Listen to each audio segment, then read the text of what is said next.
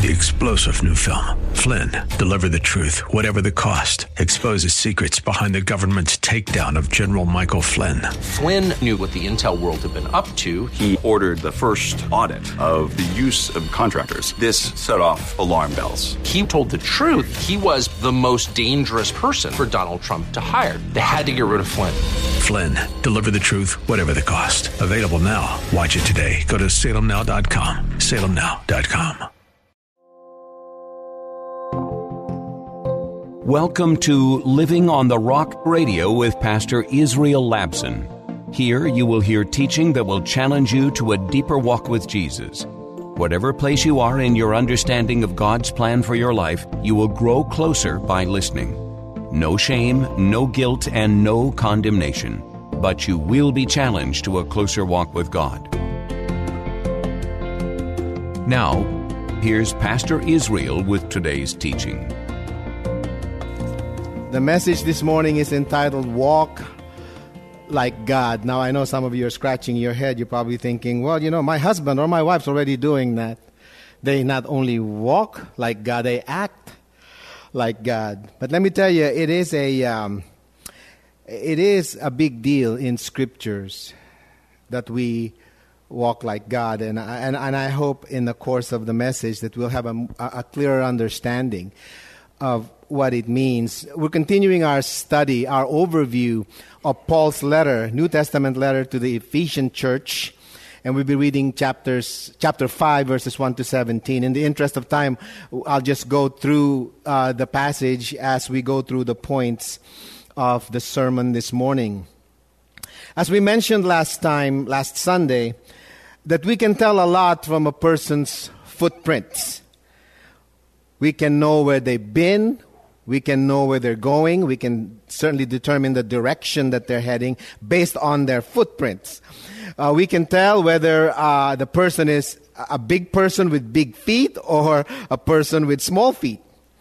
We can tell whether a person is running or walking or tiptoeing. We can also know whether they are barefooted or they're wearing shoes. Well, the same is true with our spiritual lives. We can see a great many things about a person's spiritual footprints. We can know how much about our walk with God based on our spiritual footprints, if you will. And again, this is a big theme in Ephesians. The book is about spiritual blessings, about the spiritual blessings we receive that enables us to understand our position in Christ. It's about being given spiritual gifts, given to us by the Lord to prepare us to live for God. So once we're born again, once we come to faith in Jesus, the rest of our lives will be given to that walk with God. And we are taught in Scriptures to walk like God. He prepares us to live for Him by the power of His Spirit. And of course, as we've been looking for these past few Sundays, God has given us spiritual power in order that we might attain to that perfection. Okay, to be made complete in Christ. Now, ultimate perfection doesn't come this side of heaven. It comes in heaven, but we are in that process. It's called sanctification. We are being conformed to the likeness of Jesus, and we are being perfected or being made complete. But it's still a source of much confusion, this Christian doctrine of perfection, for a lot of believers even, because every time you hear the word perfect, you automatically conjure up these ideas in your head that you and I will be attaining to a level of sinless perfection. And that's the common misunderstanding about this doctrine of being made perfect in Christ. The Bible speaks of being perfect. When the Bible speaks of being perfect, it's not talking about being sinless. It's simply talking about having less sin. In other words, it's not about being sinless. It's about us sinning less. So that's an important distinction. We become complete in Christ, attaining to the fullness of our Lord and Savior. That's in Ephesians 4:13. How is this accomplished in life? Well, Paul says in our text, imitate me as I imitate Jesus. Mimic me as I mimic Jesus. That's what it means to walk like God. To imitate Jesus. To mimic Jesus. So we need to understand what that all means, right? Because, maybe some of you are veteran Christians and you understand all about, imitating Christ. Imitating or walking like Christ. Now the Bible says that Jesus is one person with two natures. And I've said that many times. He is fully God, but he is also fully man. He's a unique Son of God. There's no one like him. Okay? He's one person with two natures. His nature is 100% God, but it's also 100% human. I don't want to use 100% because it gets more confusing. He's fully God and he's fully man. That means Jesus has two types of attributes. He has what you call communicable attributes. And he also has non-communicable attributes. Of course, we know communicable attributes are attributes that we can imitate. Non-communicable attributes are his divine attributes. Those are the things that we can never imitate. So when when Paul says, imitate me as I imitate Christ, he's speaking about imitating Jesus' communicable attributes.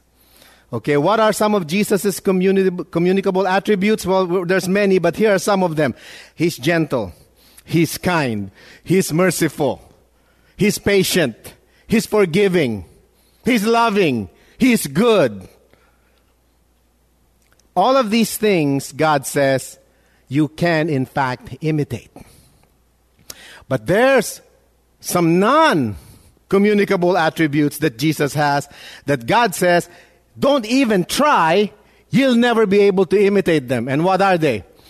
Walking on water. Okay? Don't try that. What else? Raising the dead. All right? I've been around enough Christians who think that they do have this power that they can raise the dead. Okay? No, only Jesus can do that. Amen? Would you agree? All right? I haven't tried it. There's always funeral homes. There's always a cemetery. I have never seen a dead person rise outside of Jesus' superintendence in that situation. Okay? I'm not denying that it happens. So don't worry about that. But please don't attempt it today. These are non-communicable attributes. Being tempted and not sinning. All right? Okay, so I'm going to put you to rest this morning. We're called to imitate Jesus' communicable attributes and leave his divine attributes as a source of faith and power and strength for the rest of us. So what God is saying here is this, that there are things that I command you to mimic.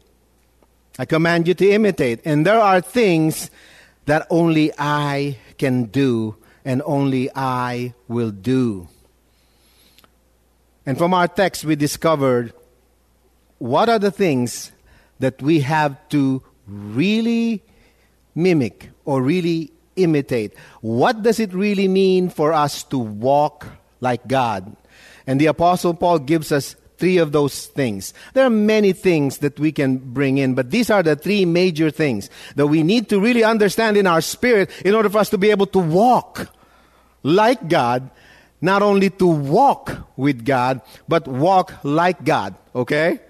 We're never going to be God, but we are commanded to walk with him and to walk like him. There are 3 things. Number 1, we are to walk perfecting the way of God's love. First and foremost, to walk with God and to walk like God, we ought to walk perfecting the way of God's love. Look at our text, chapter 5, verse 1. Paul writes, "Follow God's example, therefore, as dearly loved children, and walk in the way of love, just as Christ loved us and gave himself up for us as a fragrant offering and sacrifice to God." It is incumbent, it is imperative of all Christians to walk in the way of God's love, to start perfecting that way of walking. What makes God's love perfect is the question, okay? There are three things that makes God's love perfect. Number one, it's unconditional, okay? His love is perfect because it's unconditional. Secondly, his love is perfect because it is sacrificial. And thirdly, his love is perfect because it's everlasting. Those are the three things that constitute the perfectness of God's love. So we are called to walk perfecting the way of God's love. When we say we're going to imitate God's unconditional love, what does that mean? What is unconditional love from the perspective of God? It's God saying, I'm not going to put conditions on you in order for you to be lovable. You don't have to worry about being lovable before I can demonstrate my love for you. That's what unconditional love is. He removed the condition from us to be lovable. That's why I got saved. I became a Christian, not because I'm lovable, not because there's a lot of things in me that warrants love, but because God initiated that love. It began with Him. And He did not put the conditions on me. He placed the condition on Himself by sending Jesus to die on the cross. That's what unconditional love is. And you know what? We ought to start practicing that kind of love, right? Unconditional love. And I'll explain how that works out, because it's still a very difficult concept to have. There's a lot of people that you want to love, but man, they test your very being, you know. But when it's sacrificial, God says, my love is perfect because it's sacrificial. It means He paid the price. It cost Him something. There's an essence of sacrifice that's involved, and we all know the sacrifice is Jesus. Okay, so that says volumes about what God had to do in order to be able to love us. It's in His nature to love, so He has to do this. And thirdly, it's everlasting. You know, He honors His own love. He honors it, meaning He's not fickle. He doesn't love you one day and then hate you the next. Okay, so that's God's love, and the commandment for us is to mimic that, to imitate that, to walk, perfecting the way of God's love. Oh, okay, Pastor, now I understand that. But how do I follow that? How do I follow? How do I perfect that love? I mean, if I was called to imitate that, how does that work? Jesus was asked this same question back in the Gospel of Luke chapter 10, verses 30 to 37. I'm going to read it. It's only 7 verses. But He was asked by an expert of the law, a lawyer, one day. And the lawyer says, Jesus, what's the greatest commandment? And Jesus obviously said, you shall love the Lord your God with all your heart, with all your mind, with all your soul, with all your strength. And the second one is this: love your neighbor as yourself. Okay? Jesus says all the other commandments are rooted in these 2 commandments. And so the lawyer said to Jesus, okay, I get it, but who's my neighbor? And Jesus answered him by telling this very famous parable. Luke 10, 30 to 37. Verse 30, Jesus in reply said, a man was going down from Jerusalem to Jericho when he was attacked by robbers. They stripped him of his clothes, beat him, and went away, leaving him half dead. A priest happened to be going down the same road, and when he saw the man, he passed by on the other side. So too a Levite, when he came to the place and saw him, passed by on the other side. But a Samaritan, as he traveled, came where the man was, and when he saw him, he took pity on him. He went to him and bandaged his wounds, pouring on oil and wine. Then he put the man on his own donkey, brought him to an inn, and took care of him. The next day he took out 2 denarii and gave them to the innkeeper. Look after him, he said, and when I return, I will reimburse you for any extra expense you may have. Which of these 3 do you think was a neighbor to the man who fell into the hands of robbers? The expert in the law replied, the one who had mercy on him. Jesus told him, go and do likewise. How do I walk in God's perfect love? Offer mercy. Offer mercy. Perfect love means we offer mercy. Mercy, of course, is the other side of grace. And I don't need to explain that because all of you probably already know that. To love someone is to recognize that you and I are as much fallen and flawed as anyone else. That robber, that person who was wounded, who was robbed and was wounded, that represents our condition, our fallen condition. Okay? That's who we are. We're helpless and we're hopeless. Okay? Until we realize that we had been recipients of God's mercy, we will never be able to walk perfecting the love of God. This word mercy is very big in the Bible. It's rooted in the word hesed, which is loving kindness of God. Okay? It's a big deal. Unless we understand that we have in fact received mercy from God, we cannot love sacrificially. We cannot love unconditionally. The priest and the Levites in the parable clearly had no concept of mercy. They looked at themselves as righteous people. These were righteous people. One is a priest and, one is a Levite. By the way, if you don't know, a priest is the one that conducts the worship. Okay? The one that's really proclaims the oracles of God and all of that and makes mediation for the people in the temple. And the Levites are his assistants. Okay? If you want to put it in today's context, the priest was me, and these guys that had played here, those were the Levites. Okay?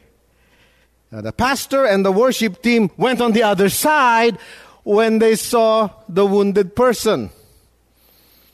Those guys are not necessarily bad people. They love God, right? The priest has to love God. The priest has to be doing a lot of good things for God. So does the Levites. But what do they lack? They lack mercy. They didn't understand that their righteousness is like filthy rags, that they have received mercy from God as well. And in order to walk like Christ, we need to have this always at the back of our heads. I am a poor sinner saved by grace. I'm only a beggar taking another beggar and helping him look for bread. That's who I am. That's who you are. That's called perfecting the love of God. Unless we recognize our need for God's mercy, we will never be able to walk perfecting that love that He has given us. Now, I need to explain this at this point. Now, unconditional love is always confusing to a lot of non-believers because they take it to mean that God's love is without conditions and therefore nothing else about God has any conditions. That's not true. Though the love of God is unconditional, His holiness is conditional. That's very important Christian doctrine, okay? The love of God is unconditional, but His holiness is the one that has conditions. 1 Peter 4:8, it says, above all, love each other deeply because love covers a multitude of sins. And people take that to mean, okay, well, since love loves me unconditionally, He has to negate the obvious sin that I'm engaged in. God's love does not negate His holiness or excuse our sin. It simply means God dealt with our sin through love, as opposed to His wrath. You see, as believers, we will face Jesus in the judgment seat of Christ. That's one of the judgments. That's for you and I who have placed our faith in Jesus. And we know that God has already judged us according to His love. But there are those who rejected the gospel, those who refused to accept God's offer of salvation. They will be judged by God in the great white throne judgment, but they're going to be judged according to God's wrath. So there are two types of judgments. One is based on God's love, and the other is based on God's wrath. I don't know about you, but I'm going with this one right here, okay? I want to go and be judged in accordance with God's love, not His wrath. The Bible says God is going to judge all sin. He's going to judge it. No one gets away with it, folks. Nobody. You may be thinking today, in today's world, a lot of bad people are getting away with a lot of bad things. And it's just not fair. It's just not just. Trust me, no one gets away in the end. Nobody. The only reason why evil and all of this unrighteousness and wickedness is flourishing is because God wants to judge us according to His love, and He's giving us that opportunity. That's very important for us to understand, because we live in a very divisive society today, that even Christians are now bending. We're now saying, well, this is the way things are, and we no longer need to speak out against all the wickedness and unrighteousness. Not if we're going to walk sacrificially, not if we're going to love sacrificially, not if we're going to walk, in the love of God. And that leads us to the second characteristic trait of walking with God, and that is we are to walk in the purity of our God-given life. Not only are we to walk perfecting the way of God's love, but we also need to walk in the purity of that God-given life to us. It's not easy being a follower of Jesus in this day and age. I don't need to tell you that. But God demands that we walk in the purity of the life that He has given us. He has given us the light, and we therefore need to walk in it. Look at verse 3 again in our text. It says, "But among you there must be not even a hint of sexual immorality or of any kind of impurity or of greed, because these are improper for God's holy people. Nor should there be obscenity, foolish talk, or coarse joking, which are out of place, but rather thanksgiving. For of this you can be sure, no immoral, impure, or greedy person, such a person is an idolater, has any inheritance in the kingdom of Christ and of God. Let no one deceive you with empty words, for because of such things, God's wrath comes on those who are disobedient. Therefore, do not be partners with them." Walking with God means we walk in the path that God set for us. And that path is the path of holiness. Apparently, these Ephesians were being deceived into thinking that God's grace will cover the sin that they continue to do without changing paths or directions. Now, walking with God means we change directions. Remember, we can say a lot about people's spiritual walk or walk with God by their spiritual footprints. We need to change directions to the direction of the path that God has given us. Walking with God means we sacrifice comfort in order to walk in the life that God has given us. It's part of our journey. Those of you who walk like I walk every day, just so that I can get in better health. That it takes, getting used to this type of thing. You want to lose weight, you can walk. You're going to exercise. You're going to do something. And, you set a path that you follow. And then, you get tired and you blame the path sometimes. It's too far. There's too many bumps on the road. The ground is too hard. And we often blame the path. But sometimes it's not the path. Sometimes you and I could be walking or living for God and still can get tangled with a lot of bad things and get entangled in sin and bad decisions. But it's not the path. It's what's in the way. You've been listening to Living on the Rock Radio with Pastor Israel Labson, a ministry of Living Rock Christian Church in Sunnyvale, California. If you have been helped by this radio program and would like to keep it on the air, your continued prayerful and financial support is greatly appreciated. Please visit livingontherockradio.com, where all your tax-deductible gifts will go directly to the radio ministry. That's livingontherockradio.com. Living Rock is a church that doesn't care how you are dressed or what candidate you voted for. A church made up of imperfect people from all walks of life with a hunger and thirst to understand God's plan for our lives. No matter what you've been through or what questions you may have about God and faith, you will find love, grace, and hope at Living Rock Christian Church, 675 East Taylor Avenue in Sunnyvale, with Sunday worship starting at 10:30 a.m. More information at livingontherockradio.com.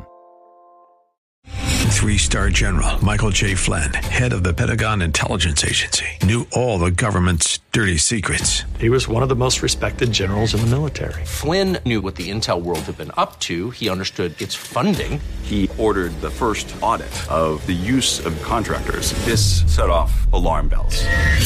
The explosive new documentary, Flynn, Deliver the Truth, Whatever the Cost, uncovers the facts behind this scandal. Flynn told the truth. He was the most dangerous person for Donald Trump to hire. I find out the worst enemy that I'm going to face in my life is right here in America. They took my assessment and they wanted me to change it. And I was like, I'm not changing it. They had to get rid of Flynn.